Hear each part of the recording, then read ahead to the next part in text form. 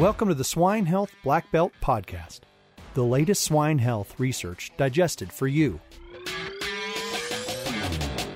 Swine Health Black Belt Podcast is only possible with the support and trust of innovative companies like Boehringer Ingelheim. Through innovative solutions, cutting-edge research, and world-class experts, Boehringer Ingelheim helps producers operate with complete confidence. Learn more at swineresource.com. At JBI, we apply biosecurity innovation and expertise to keep your operations safe. SCA Ventilation and Management Solutions. Made for farmers, by farmers since 1966. United Animal Health. Scientifically better. Learn more at unitedanh.com.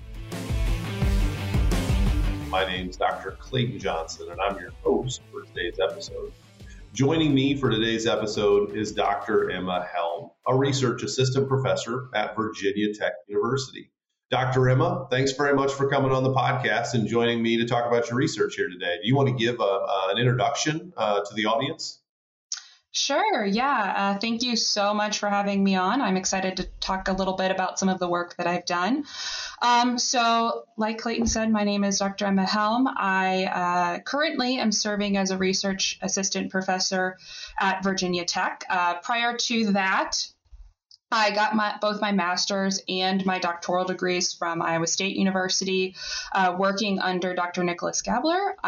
We did a lot of work understanding some of the different things that happen to pigs while they are undergoing different disease challenges, and then with the ultimate goal of understanding how we can best feed, how we can best manage, and how we can best minimize the impact of pathogen-associated disease on swine, growing pigs in particular. And so that's some of the work that I'm planning to talk about today. Very good. Well, I think you've had a good mentor. Dr. Gabler has done an excellent job of understanding kind of disease and physiology, and particularly enteric disease and the physiology that impacts it. We know that when pigs are diseased, that there is a physical breakdown in that organ or that tissue. And as I understand it, your research has been focused about better understanding what that tissue response or the physiological response to the intestine that happens specifically with Lawsonia intracellularis, or the kind of common name for the disease would be Ileitis.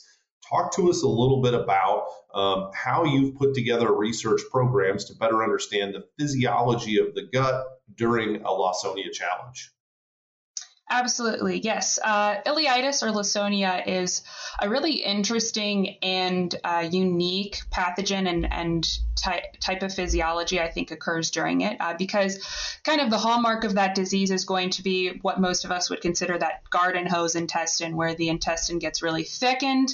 It's maybe potentially hemorrhaged, but essentially, we think that's caused by overproliferation of cells that are normally supposed to be dividing at a certain rate, but then when Lawsonia affects them, they start dividing at an excessive rate. And so it's a bit unique to some of the other diseases that we may work with, which often aren't going to cause that type of physiology. So our primary goal was kind of understanding, okay, what's the impact of a pathogen like Lawsonia intracellularis on intestinal integrity. We use Eucine chambers to look at transepithelial resistance as well as macromolecule permeability of the intestine, as well as what's the impact on intestinal function.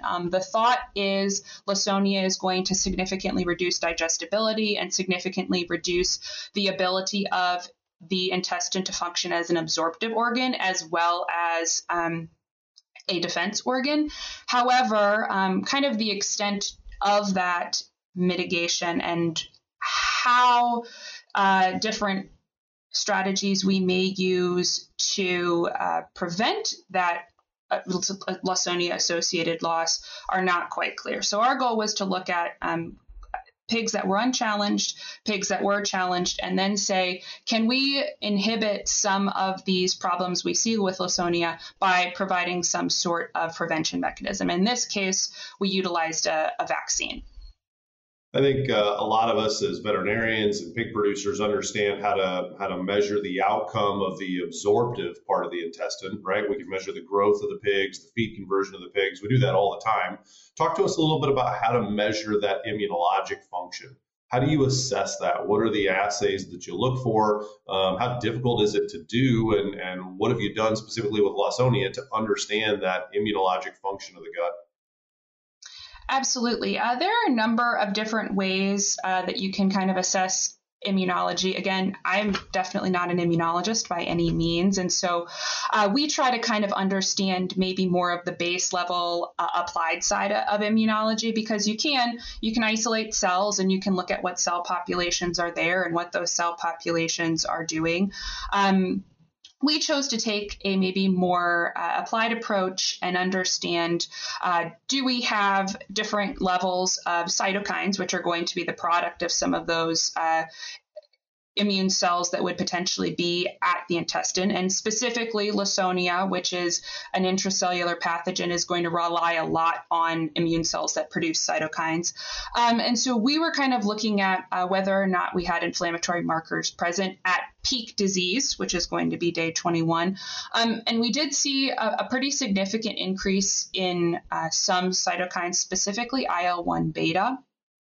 But we also saw some increases in maybe the anti-inflammatory cytokines as well. IL-10 is a pretty well-known anti-inflammatory cytokine. And obviously, at one point in time, it's challenging to make a big, broad interpretation about what that means for the entire disease physiology.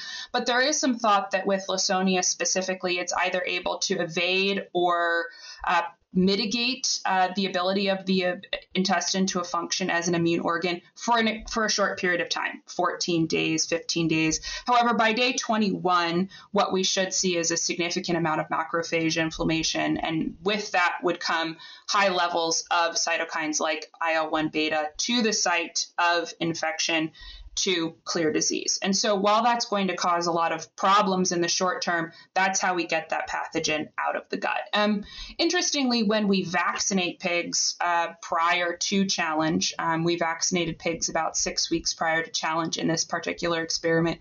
That's going to mitigate a lot of the inflammation we see. And we see this with their improved growth performance, with improved feed efficiency as well.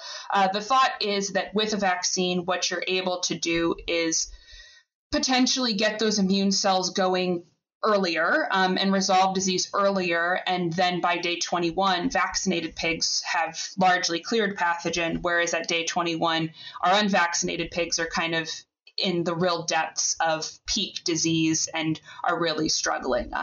We actually in this study did daily feed intake as well. And what we see is for the first 14 days or so, vaccinated pigs and positive control or challenged non-vaccinated pigs really mirror feed intake for the first 14 days or so. And then after 14 days, vaccinated pigs really increase feed intake and are back near at the levels of positive controls by day 21, whereas your challenged pigs that did not receive a vaccine kind of continue to decrease feed intake until we end the study at day 21. And so understanding, I think, kind of what time points are different, what's actually happening at an earlier time point to allow these vaccinated pigs to recover early is a really interesting point, I think, for further investigation. Did you find some individual pigs, Emma, in your research where perhaps those pigs did not show significant growth or feed conversion losses, but did show some significant inflammatory responses? Does that happen occasionally? On occasion. With this study in particular, I did find that the extent of lesioning did tend to mirror a lot of the inflammatory markers. In addition, we did some kind of post-study correlation work to understand how does growth performance relate to different metrics. And we do see growth performance and feed efficiency to pretty well relate to how big of a lesion that pig has in its intestine. And so in our cases, we did often find that digestibility reductions or inflammatory cytokines, a lot of that does line up pretty well with how lesioned those pigs are. And those pigs are going to be often not performing at the same level as pigs that were lesser afflicted. Salmonella presents significant challenges to pig health and performance and poses food safety risks to humans. As the first and only vaccine offering live attenuated strains of both Salmonella choleraceus and Typhimurium, Enterosol Salmonella TC from Boehringer Ingelheim protects pigs against both stereotypes with a single oral dose. Talk to your Boehringer Ingelheim representative to learn more. That's very interesting. That certainly confirms a lot of times what we see in the field. But wonderful that you're taking it to another level and trying to understand the physiology of the intestine and ultimately look for biomarkers, for lack of a better term, for some of those enzymes, molecules, et cetera, that we can test for to better understand the overall pathway.